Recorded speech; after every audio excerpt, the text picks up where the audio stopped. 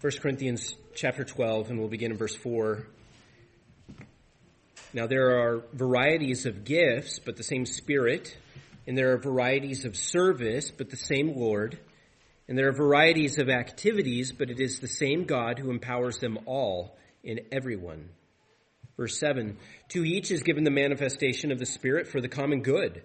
For to one is given through the Spirit the utterance of wisdom, to another the utterance of knowledge according to the same Spirit, to another faith by the same Spirit, to another gifts of healing by the one Spirit, to another the working of miracles, to another prophecy, to another the ability to distinguish between spirits, to another various kinds of tongues, to another the interpretation of tongues. All these are empowered by one and the same Spirit who apportions to each one individually as he wills. And you can be seated. So by now this is familiar territory with most of us. And I just want to remind us this morning as we were really drilling down deeply into these spiritual gifts, understanding spiritual gifts properly is not just sort of an interesting side note on the Christian life. It really is central to understanding who God is, because who gives the spiritual gifts? It's God, the Holy Spirit. This is really His work in believers in a very intimate way to further the gospel and encourage the church until the Lord Jesus comes back. And so really only when we understand the spiritual gifts correctly will we understand the Holy Spirit correctly. And as much as we misunderstand them, we're going to misunderstand the Holy Spirit. And I think it's safe to say that the Holy Spirit is probably the least understood person of the Trinity. And one of the ways that he is misunderstood is through these spiritual gifts. And so I think as we study through this, understand that we're not just out off in la la land and trying to discern what these things are, but we're really trying to understand who God is, specifically God the Holy Spirit, as he works within the church to bring glory to Jesus Christ and ultimately glory to the Father. I know this has been a little bit slower than usual as we've gone through this section. We're not even going to finish today. We're going to bleed over into next week too, but I hope this has been helpful for you guys as we unpack these gifts a little bit to understand really what they are and how they operate and how God has used them for his glory in the church. I don't know how you guys have looked at spiritual gifts. Oftentimes in the past, I looked at the spiritual gifts as sort of like going to the buffet, right? Going to like Golden Corral. And I'm like, yeah, I like that one and I like that one. I'll pass on that one. And I'm not even going near that table over there. Like, that's just kind of crazy. Which is a problem, because it's a problem in our understanding of who the Holy Spirit is and what he has given to the church and why he's given it to the church. We don't get to pick and choose what God puts before us. This is by his own sovereign will. We see that in verse 11. All of these are empowered by the one and the same Spirit who apportions each one individually as he wills. So we don't get to decide this. It's the Holy Spirit who gets to decide who gets what gifts or who does not get what gifts. Which is, if you think about it, if you step back and think about it, it's actually pretty cool. It's God who has decided what you personally need and equips you to minister to the body of Christ. But also taken collectively as a whole, it's the Holy Spirit who has decided the mixture of the gifts within our congregation. He gives us exactly what we need, the exact amount of teachers and people with faith and people with mercy, no more, no less. We might like different gifts. Maybe we'd like other people to have different gifts, but really the Holy Spirit determines all of this for our good and for his glory, for the upbuilding of the church. We're going to spend our time divided sort of equally between the next two gifts in verse 10. The first one we're going to spend some time on is distinguishing of spirits. And then we're going to talk about speaking in tongues. We're only going to just get a basic biblical understanding of what speaking in tongues is today. I just want you to have a basis of what the Bible says. And then next week we'll dive into it a little bit more. And also kind of include some contemporary issues and contemporary concerns with speaking in tongues, interpretation, that sort of thing. So let's begin. We're going to start our look at distinguishing of spirits. You see that in verse 10. The Apostle Paul continues on with his list. He says, to another, the working of miracles, We saw that. I think that's exorcism, the casting out of demons. To another, prophecy. To another, the ability to distinguish between spirits. And depending upon your translation, you have different things. This gift is another gift, like we saw several weeks ago, like words of wisdom or words of knowledge, that we really wish we had a little bit more information about. We don't know a whole lot about that.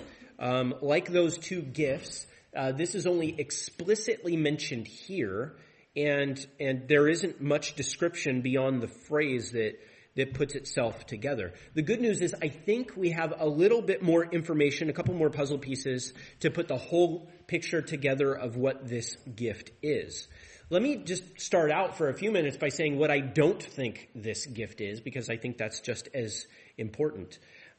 I do not believe that this is the gift of simply being discerning or having discernment. I don't think that that's what this is. Discernment is the ability to tell the difference between truth and error. That's what it is, or light and darkness, righteousness or ungodliness. I don't think that that is the gift that he has in mind here. And part of the reason that I don't think that that's the gift is because all Christians are called to be discerning. And all Christians are called to be growing in their discernment. If you are a Christian, you should be growing in your ability to tell the difference between truth and error. This should be a constant theme in your life that you are growing in as you understand the Word of God more and more. You can distinguish between maybe what Mormonism teaches and what the Bible teaches, or what some other cult teaches and what the Bible teaches, or maybe we could even say modern American Christian religion just vaguely and what the Bible teaches, because there are some big differences there as well. And as a Christian, you should be growing in your ability not just to tell the difference between doctrinal issues, but also what is right and wrong, moral issues. As we live in a morally complicated society, you should be able to slowly grow in your discernment about what is right and wrong in the Christian life. All believers should be growing in this. In fact, listen to what the author of Hebrews says. The author of Hebrews, if you've read Hebrews recently, he's talking about the connection between Jesus and Melchizedek. And as he starts explaining, it's almost like he gets frustrated and he takes a pause and he kind of chastises the Hebrews just a little bit. And here's what he says in chapter 5. You don't have to turn there. I'll just read it. He's trying to make this connection between Jesus and Melchizedek, and he says, and then he pauses and he says this: "About this we have much to say, and it is hard to explain, since you have become dull of hearing." Ouch. This is what he says to believers through the Holy Spirit, right? God is saying this through him. He says, "You have become dull of hearing. For though by this time you ought to be teachers, you need someone to teach you again the basic principles of the oracles of God." He says you need the ABCs all over again. That's what you need. You need milk, not solid food. For everyone who lives on milk is unskilled in the word of righteousness, since he is a child. But solid food is for the mature, for those who have their powers of discernment trained by constant practice to distinguish good from evil. So he's frustrated that these Christians have not matured as they should. There's this trajectory of maturity that all Christians should have. And he said, you guys should be teachers by now. You guys should be teaching the basic elements of Christianity, and instead you need milk all over again. Now, if you're new in the faith, milk is good. You need simple truths. We got this little baby at home, and in the diet, like all the time, it's just milk. And that's good. He's growing like a weed. That's awesome. But imagine if 5 or 7 years from now, his whole diet was still just milk. We'd be concerned, wouldn't we? That would be a problem. He's not grown. He's not matured. There could be something drastically wrong with him. The reality is that many Christians are in the faith for 5, 10, 20 years, and they don't ever seem to mature in the faith. They don't ever seem to grow in their ability to discern truth from error. They don't seem to be able to discern the difference between righteousness and unrighteousness when maybe a difficult moral dilemma is placed before them. They struggle to work through very basic moral questions. They struggle to understand very basic doctrinal questions. If you've been in the faith 5 or 7 years and you still don't have some basic categories for the Trinity, you're on milk. You should be able to explain that, even to a young child. one God, three persons, eternally existing, all glorious. Just some simple categories. But there are many people who, they just never advance in their biblical understanding. And I have to be really honest, that's scary, because if someone never advances in their biblical understanding, they never advance in their maturity, they never advance in their ability to distinguish truth from error, you kind of have to wonder if they're even in the faith. If they can't understand just very basic things. Paul says his prayer for the Philippians is that their love would abound more and more with all knowledge and discernment. Isn't that interesting? He prays that their love would grow, but he prays that it would grow in a very specific way, in knowledge and discernment. Love is not just love. There's a biblically informed love, and we grow in our love in as much as we gain knowledge about the truth of the Word of God, and we are able to discern the truth of the Word of God from error and righteousness from unrighteousness. In Ephesians chapter 5, verse 10, Paul says that we are called to discern what is pleasing to the Lord. Can I tell you something? It's not always easy to discern what is pleasing to the Lord. Not everything that's put before us is just a simple black or white issue. Sometimes it's hard to know, well, do I do this thing in life or do I do this thing in life? How do I judge different situations? The situations in our lives are complex, and we need to carefully work through what is pleasing to God. But we are all called to do this. Every Christian is called to do this. Every Christian is called to discernment. And you say, why do you bring this up, Jason? Because there are some who believe that the gift that Paul is talking about here is just simply being discerning. If that's the case, though, then you've got a whole bunch of Christians who are just let off the hook and they go, oh, well, I don't need to discern truth from error. I don't need to discern right from wrong because that's just not my gift. I don't need to grow in that. I don't need to exercise that. And actually what happens is you get into this like downward cycle of people who think they're let off the hook by not being discerning, and so they don't pursue any sort of discernment, and it just lets in error and compromise in their faith. All Christians are called to be discerning. This is not just a gift for just a few people. If you think about it, biblical discernment is sort of the filtering system in the church. That's really what it is. It filters out error. It filters out sinfulness. And all of us grow in that. So if it's not just discernment in general, what is Paul talking about here? Let me just give you, I'll just tip my hand and tell you what I think he's saying. This, at least in the ESV, it is called the ability to distinguish between spirits. And here's the bottom line, I think, is it's the ability to determine the spiritual source of prophecies. The ability to determine the spiritual source of prophecies. We don't know this for 100%. This is not a hill that I would necessarily die on. But I think when we put some pieces together, it seems as though what Paul is describing here is sort of a companion gift to prophecy. So we saw prophecy as this revelation from God, whereby he encourages the church. It's not always telling the future. It's not always some sort of word from the Lord. Sometimes it's just somebody who's encouraging. Sometimes it's somebody who is preaching Jesus. But this seems to be somebody who is gifted. When somebody stands up to prophesy, this person over here with the ability to distinguish spirits can go, that is from the Lord, or no, that isn't from the Lord. They have this a special gift to understand what's motivating this prophecy. Remember, last time we were in 1 Corinthians 12, we noted that prophecies are often weird and unusual. Really weird. In fact, we saw where the church in Thessalonica was despising prophecies. They were hating prophecies. Why would you hate something that you knew was from God? Especially if it was legitimate. Well, because sometimes they're unusual. We saw that even some of the biblical prophecies are very unusual. But we're not to hate them. We're not to despise them. Why would we need that command? Because sometimes people do. Well, when you have a weird prophecy, how do you know if it's from God or not?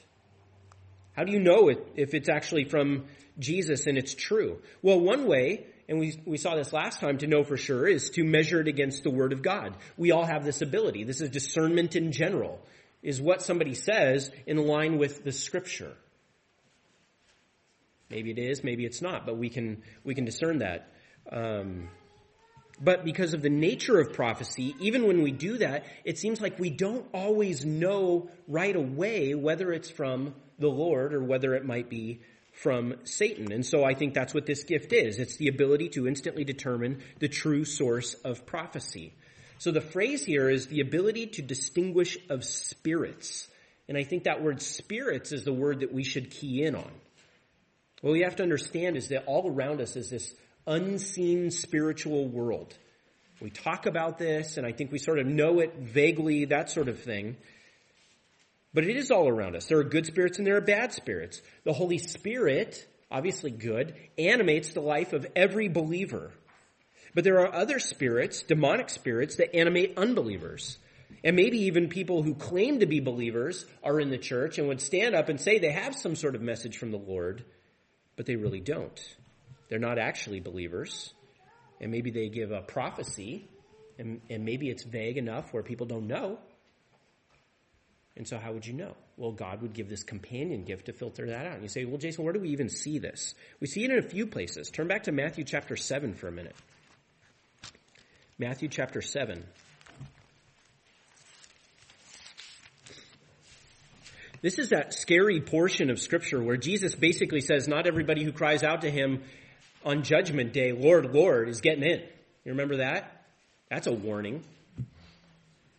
Lord, Lord. And then he says, well, I never knew you. But look at what's going on here. Look at what the guy says to Jesus as he's doing that. So Matthew chapter 7, verses 21 through 23.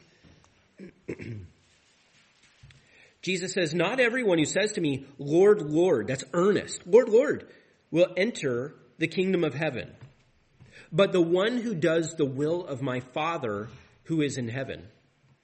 Listen to this. On that day, many will say to me, Lord, Lord, did we not what? Prophesy. Did we not prophesy in your name and cast out demons in your name and do many mighty works in your name?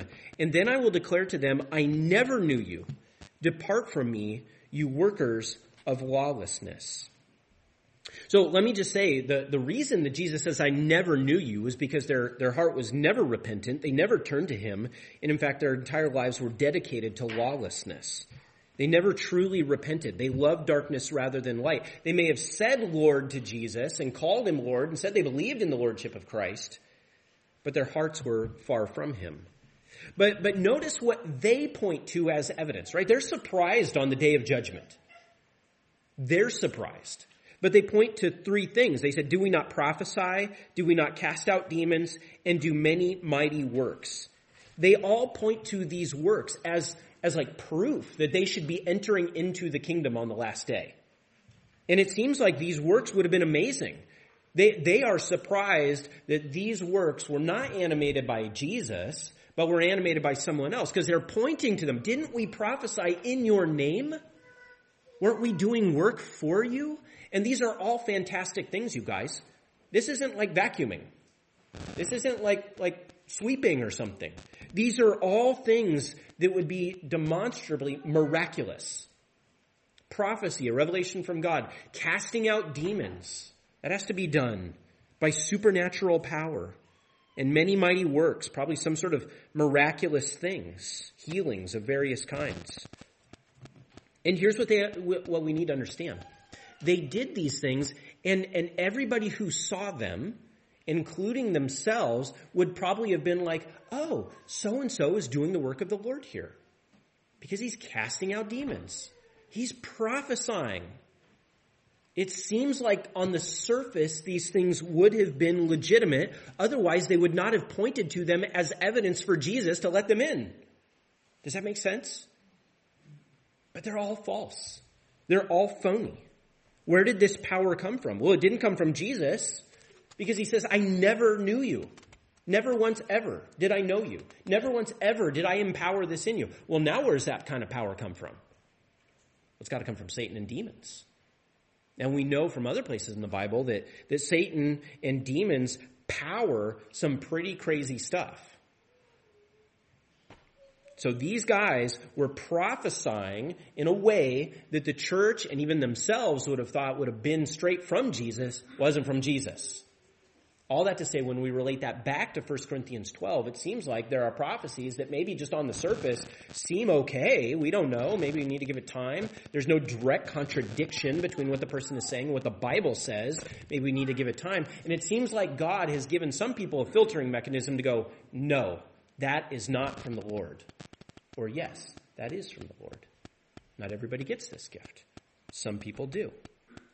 So unbelievers can prophesy. You remember there was the girl in Philippi, Acts chapter 16. She had a spirit of divination. And somehow she could divine the future.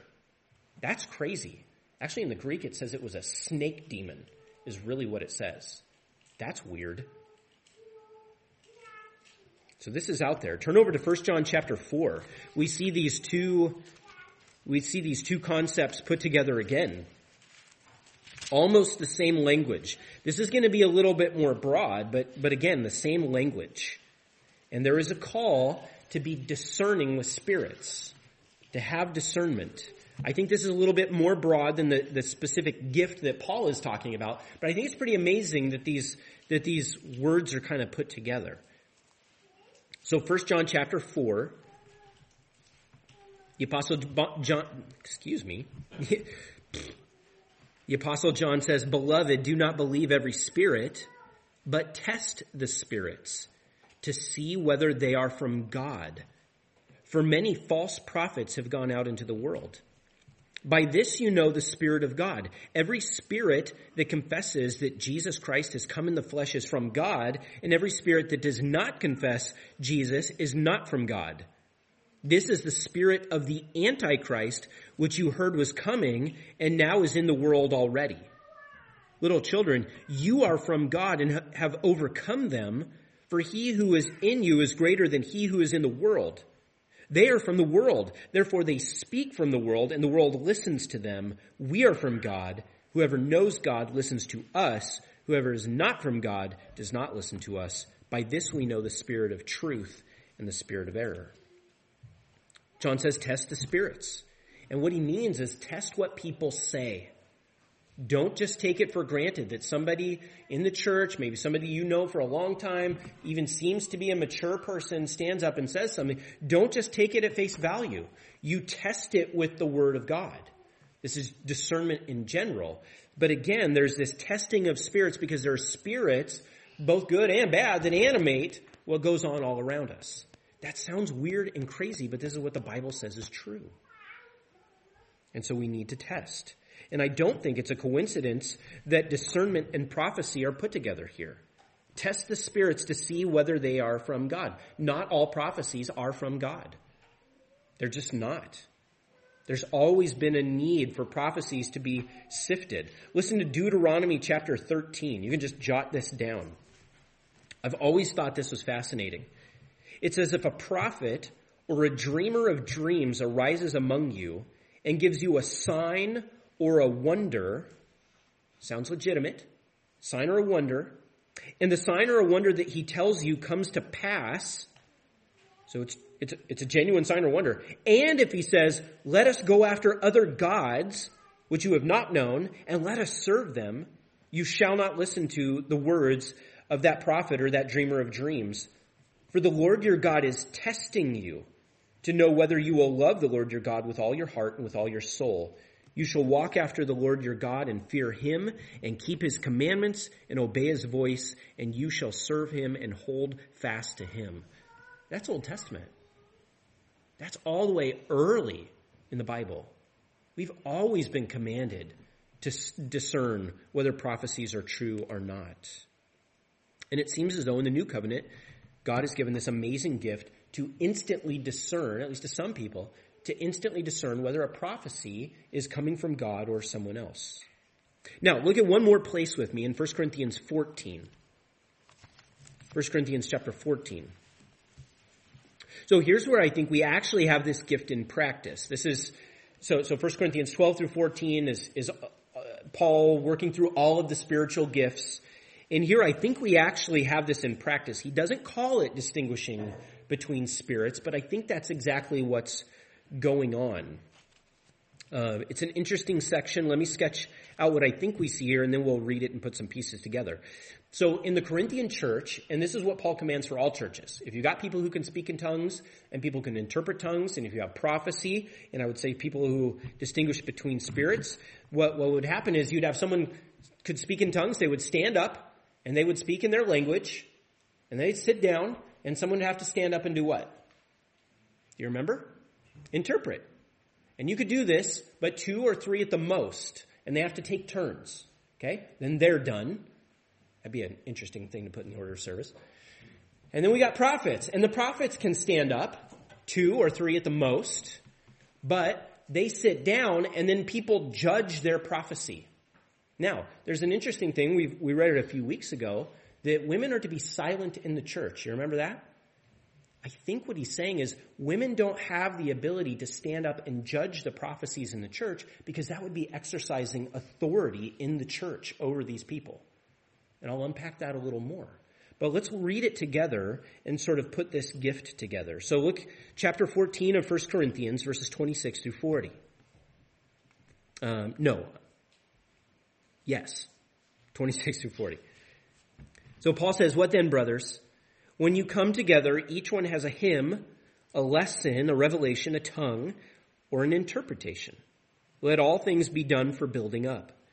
If anyone speaks in a tongue, let there be only 2 or at most 3, and each in turn, and let someone interpret. But if there is no one to interpret, let each of them keep silent in the church and speak to himself and to God. Let 2 or 3 prophets speak, and let the others weigh what is said." Verse 30, "If a revelation is made to another sitting there, let the first be silent. For you can all prophesy one by one, so that all may learn and all be encouraged. And the spirits of the prophets are subject to the prophets." They're submissive to the prophets. "For God is not a God of confusion, but a God of peace. As in all the churches of the saints, the women should keep silent in the churches, for they are not permitted to speak, but should be in submission as the law also says. If there is anything they desire to learn, let them ask their husbands at home, for it is shameful for a woman to speak in church. Or was it from you that the word of God came? Or are you the only ones it has reached? If anyone thinks that he is a prophet or spiritual, he should acknowledge that the things I am writing to you are a command of the Lord. If anyone does not recognize this, he is not recognized. So, my brothers, earnestly desire to prophesy, and do not forbid speaking in tongues, but all things should be done decently and in order." So again, when the church is gathered, 2 or 3 prophets can speak. That's in verse 29. And then verse 31 says the purpose of prophecy is to be an encouragement. That's the whole point. It's not to be weird or crazy just for its own, although it can be that, but it's to be an encouragement. God works in people with this gift to encourage the church. But those who prophesy are to be evaluated. You don't just get to stand up and say, well, I got a revelation from the Lord, and here you go. No, there's a group of people who go, okay, well, now thank you for that information. Now we're going to judge you. So you need to really know that you have the gift of prophecy if you're going to stand up and then people are going to judge you in the middle of church while all of this is going on. So just because they say they have the gift doesn't mean that they're above being held accountable. And just by the way, there are a lot of people who say that they have the gift of prophecy, and then they'll just come and they'll say, well, God told me, or the Lord told me this. Have you ever heard people say that? That's very dangerous, because even on this account, we should never say that. We don't know unless it's evaluated. We need to be very careful with what we say, unless you've got a chapter and verse, then the Lord did tell you. But all on your own, a revelation, we don't know unless it's been evaluated. There is humility in knowing that we could be wrong. And then, of course, as I mentioned, in the middle of all this discussion, there's this weird pause where women are to be silent in the church. So he's talking about prophecy, and the women need to be silent. And then he comes back and he talks about prophecy again. You're like, that is a weird side note. Like, why would he go on that tangent in the middle of this thing? I don't think it's a tangent. I don't think it's a tangent at all. Paul says clearly in chapter 11 that women can pray. They can use their words. And that women can prophesy in church. You remember that from chapter 11? So he says that they can do this. Why then would he say here, no, they need to be silent? They can't say anything. Because the context is judging these prophecies. That's the context. That's exactly what he's talking about. So I don't think it's a blanket prohibition against women saying anything in church. So why is this here? I think it's here, and most scholars think it's here, because when someone evaluates prophecy, it is a role of authority. You are judging them. You are saying, no, this is right, or no, this is wrong, and this would be in the congregation where all the church is gathered. Verse 32, and I tried to point this out a little bit, but if you look at verse 32, he says, and the spirits of the prophets, those who would stand up and speak a prophecy, are subject, they're in submission to the prophets. These other people, these other prophets who would judge them, right? So there's submission going on within the church. Well, we know from 1 Timothy 2:12, Paul says, I do not permit a woman to teach or to exercise authority over a man, not in the church. And so this would be inappropriate for them to do in the church. Maybe outside the church, if there was something going on, they could say something. Here, it seems like if you stand up and give a prophecy, a couple of people in the church could stand up and go, and they have the gift of distinguishing spirits, they could go, that's not from the Lord. Sorry, you need to sit back down. That's just not from God. And that would be an act of authority based on the Spirit. Seems like in the church that role is reserved for men. So all of this, I don't think is a tangent or a weird off thing. I think it's actually Paul saying, look, prophecies do need to be evaluated, and especially when the church is gathered together, but they're not evaluated by women because that would be a role of authority in the church. And since there's an issue of submission and authority, women are to be silent. If they have questions about what the prophet said, they can ask their husbands about it later. So I don't think this is a blanket prohibition on women speaking in the church. I think it's a prohibition against them authoritatively evaluating prophecies in the church.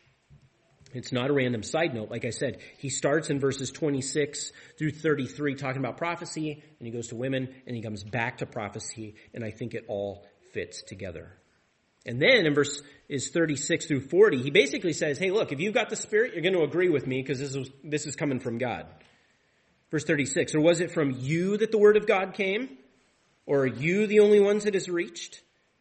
If anyone thinks that he is a prophet or spiritual, he should acknowledge the things that I'm saying are a command from the Lord. He's throwing down the apostolic trump card is what he's throwing down. It's like, if you think you're really filled with the Spirit, then you're going to agree with me because I'm God's apostle. Like, this is one of the very few times when Paul lays down his credentials as like the Supreme Court of judgment in the church. He's usually very humble. But here it seems like there was a lot of pride and a lot of arrogance in this church. So what do we do with this gift? Well, let me say that I think in as much as God still gives the gift of prophecy, I think that he would still give this distinguishing of spirits. But I will also say it seems like the gift of prophecy has at least slowed down some over the millennia. And so I think that this gift has probably also become less frequent as well. I also don't think that this is just street smarts. I don't think this is just intuition. You know when you're talking to somebody about theology or God or whatever, and you're like, they're weird. You know, and you're not really sure why, and you can't put your finger on it, that sort of thing. Like, I don't know what that is, but I don't think that's what he's getting at. I think there really is, we hear the content, and we are immediately able to put our finger. I say we. I don't think I have this gift. I don't think I've ever seen anybody exercise this gift. But I think it's the ability to instantly determine whether or not what somebody is saying as a prophetic word is from the Holy Spirit or from Satan. So you say, what does this look like? I, honest to goodness, have no idea, except that if someone were to come to you saying they have a revelation from God, it seems like it would be very concrete within you that it is either from the Spirit or from a demonic source. And that's really all that I can say about that. Okay, a lot of time on that one gift. Let's go to the next one. Equally as fun, back in chapter 12, is speaking in tongues. Speaking in tongues. Verse 10 in his list, to another the working of miracles, to another prophecy, to another the ability to distinguish between spirits, to another various kind of tongues, to another interpretation of tongues. Now, because tongues is such a big issue in modern Christian society, I want to spend some time on it. And like I said, what I want to do this morning is just give you a sort of a crash course of biblical theology of tongues. I'm not going to address all of the different ways that tongues is explained. We'll move that into next week. But let me give you a definition of speaking in tongues. And this is as biblical as I think I can gel it down to. It's the supernatural ability to speak in a language that you have never learned. The supernatural ability to speak in a language you have never learned, and you might not even understand what you're saying while you're speaking the language. All right, so just to make it clear, like if suddenly I could somehow speak Swahili instantaneously, and without any learning, without any effort, but I'm speaking Swahili, but I don't even know what I'm saying in Swahili. Like I don't even know the sentences that I'm putting out, but somehow I'm speaking and what's coming out is perfect Swahili or perfect German or perfect French, or put in whatever language you want. Now let me just say that the phrase speaking in tongues is very unusual because it implies something that is very odd. In Greek, the phrase is literally speaking in languages. The Greek word is glossa, where we get glossary. And glossa can refer to basically two things. Number one, the muscle that's in your mouth, that's a tongue. Or it could be a set of nouns and verbs and adjectives and grammar that creates a language. And so I think it's actually more appropriate to call it the gift of languages, but everybody calls it the gift of speaking in tongues, and so that's what we're going to call it. We're not going to try and redefine it. So I don't think it's the gift of anything to do with your physical tongue. It's the gift, the ability to speak a language you've never learned. We see it played out 3 times in the book of Acts, and it's described for us very clearly in the book of Acts, and it seems like they're all the same basic phenomenon. So turn over to Acts chapter 2. Acts chapter 2.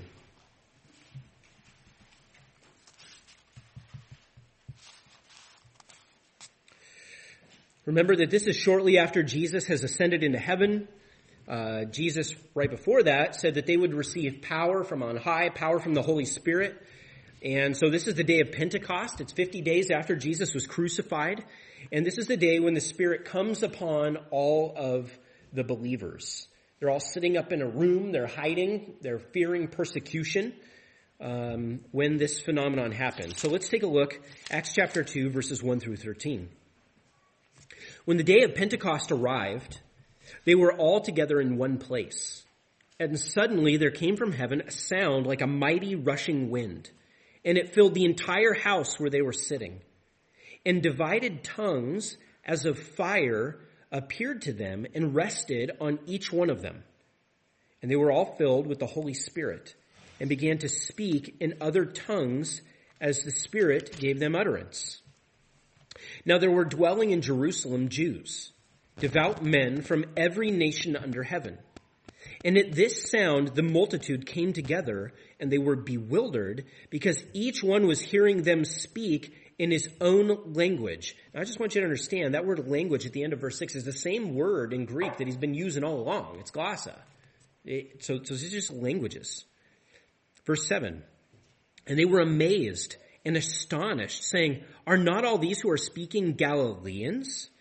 And how is it that we hear each of us in his own native language?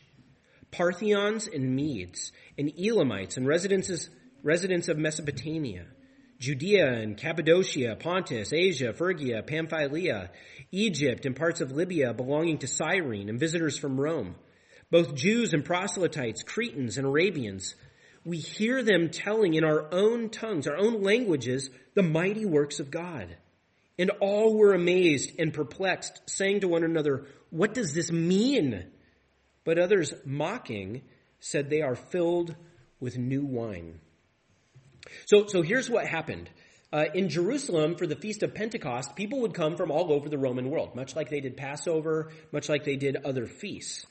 And they would come and celebrate. And they all came because Jerusalem is where you celebrated all Jewish feasts. That's really where you you came. So you've got these guys from all over the world, Jewish people who are in town, and they all speak different languages, all from different areas of the world. And this is important. These are all known languages. There are a lot of people say that speaking in tongues is just some angelic language. It's not discernible here on earth. Well, what we have from Luke is a list. You can count them. It's 17 different languages.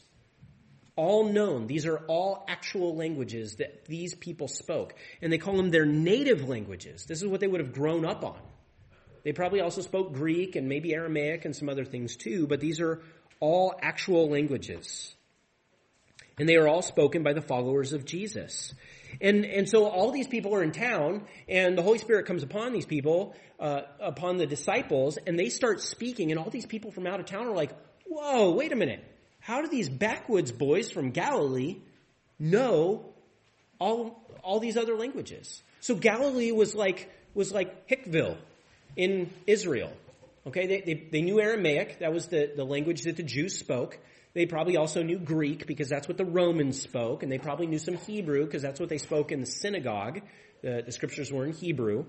But outside of that, they wouldn't have known all these other languages. There were no great universities or anything like that where they would have learned these things. So it's amazing that these backwoods Galilean boys all of a sudden know supernaturally 17 different languages and can speak to all these different people all over the Roman world. There's really no way they would have known these other languages, but they're speaking them to the whole crowd. And it's not gobbledygook. It's not nonsense. They are genuinely speaking languages they've never learned, and the people from out of town are amazed. This isn't a trick. Look at verse 7. And they were amazed and astonished. This is genuinely miraculous. And then look down in verse 12. And all were amazed and perplexed.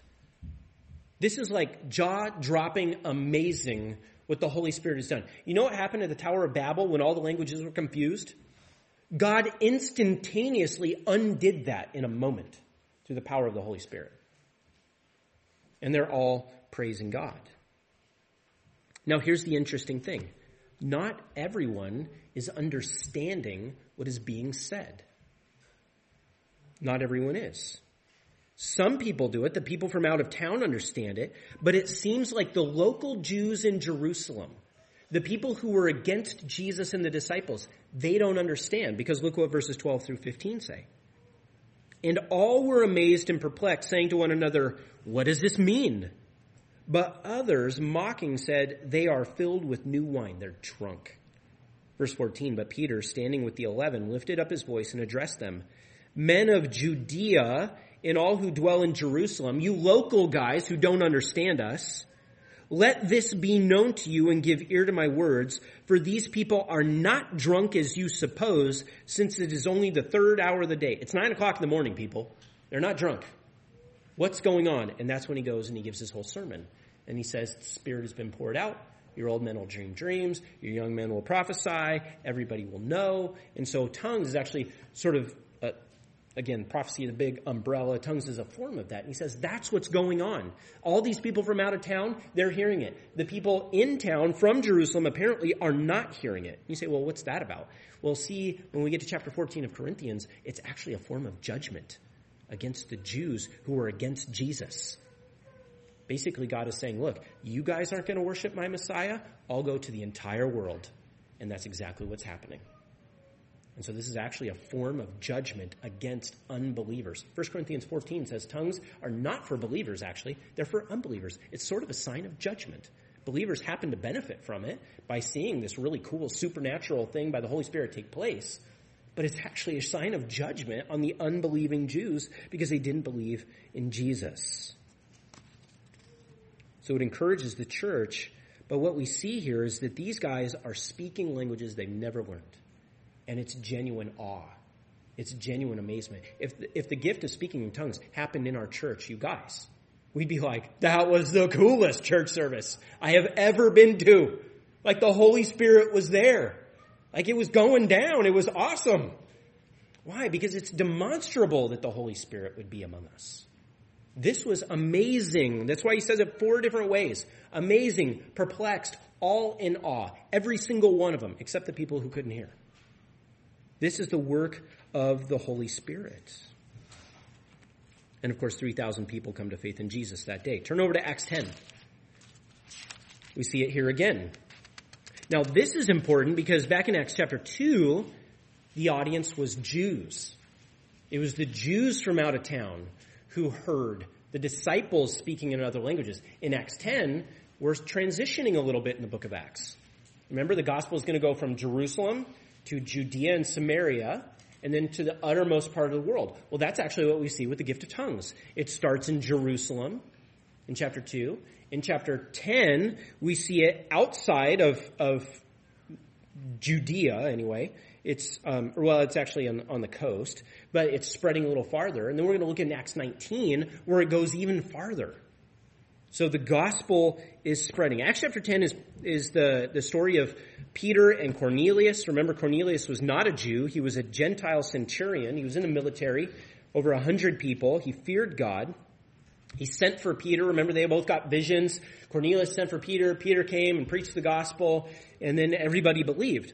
Look down at the end of chapter 10, verse 44. While Peter was still saying these things, he's in the middle of his sermon. He's still preaching.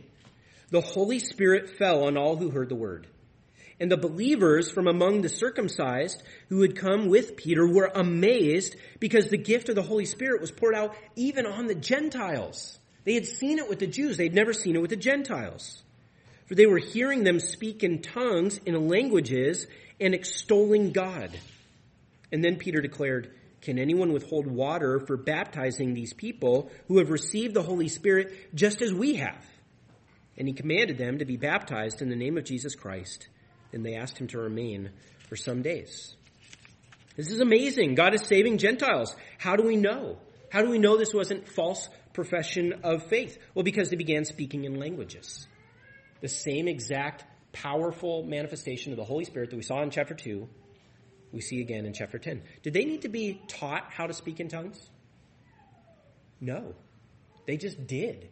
It just flowed from them. There's a whole movement that says, well, we just need to teach people how to speak in tongues. We don't see that in the Bible at all.